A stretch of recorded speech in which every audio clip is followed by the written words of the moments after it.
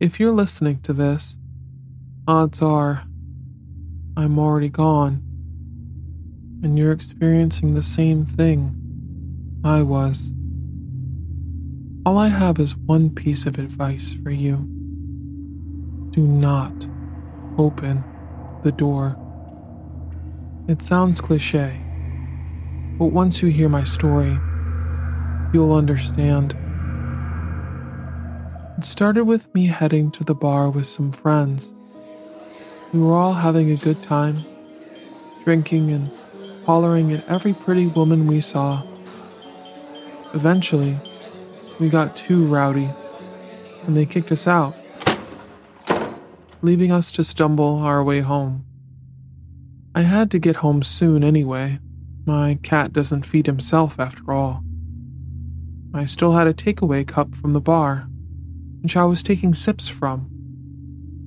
Looking back on it now, not getting a lid for it was the dumbest fucking thing I ever did. I was stumbling back home when all of a sudden I saw a figure at the end of the street.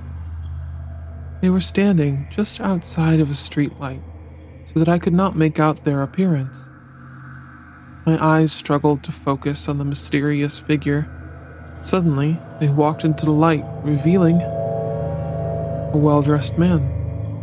He wore a plain brown suit and tie, brown dress pants, and black dress shoes. Finally, being able to see him, I relaxed and continued to press on home. I noticed how the man also began to walk, so that we were heading towards each other. Of his shoes against the pavement was almost deafening, even from this distance. Each one of his footfalls made my head pound, making me stumble more and more. When we were within mere feet of each other, each step sent my world into chaos and misery.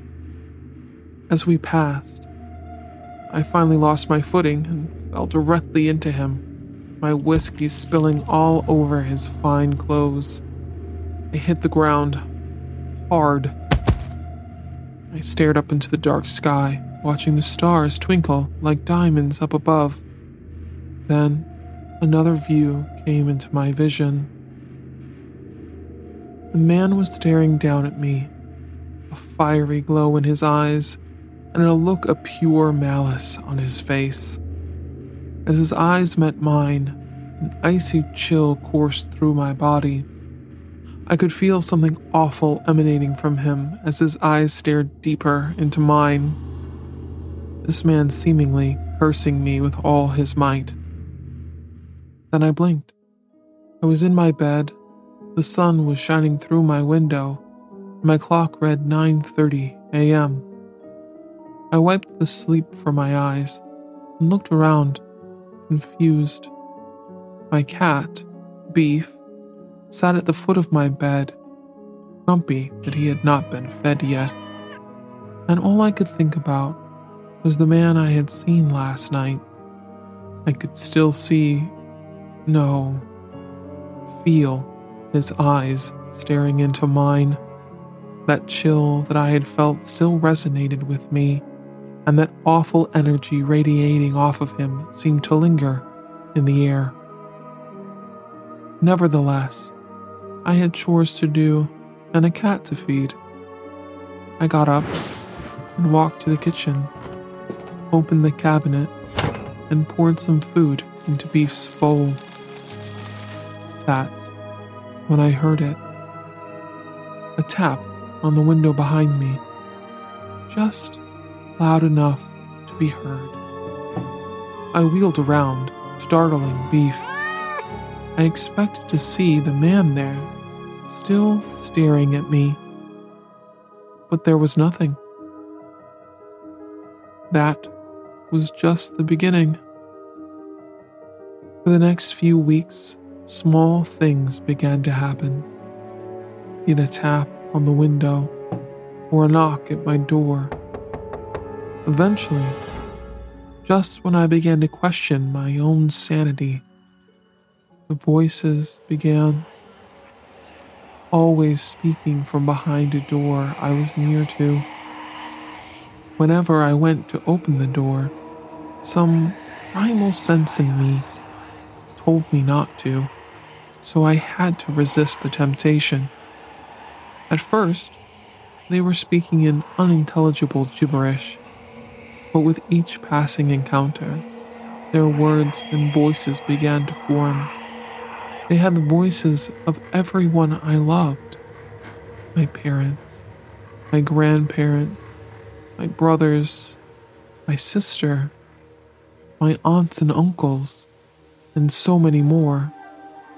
They tormented me for weeks, screaming, begging, pleading for me to just open that damn door, to let them in.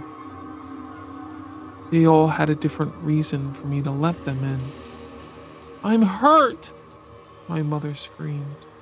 "There's someone chasing me!" my brother yelled in desperation. "The house is on fire!" cried my father. "It's so cold out," my sister hauntingly stated. Then, one day, a new voice joined the symphony of horror. It was my own voice. It joined in with the others, now demanding that I open the door, ordering me to just let them in. As I record this now, I can't take it anymore. They're at my bedroom door and I'm going to open it. I need to end this misery.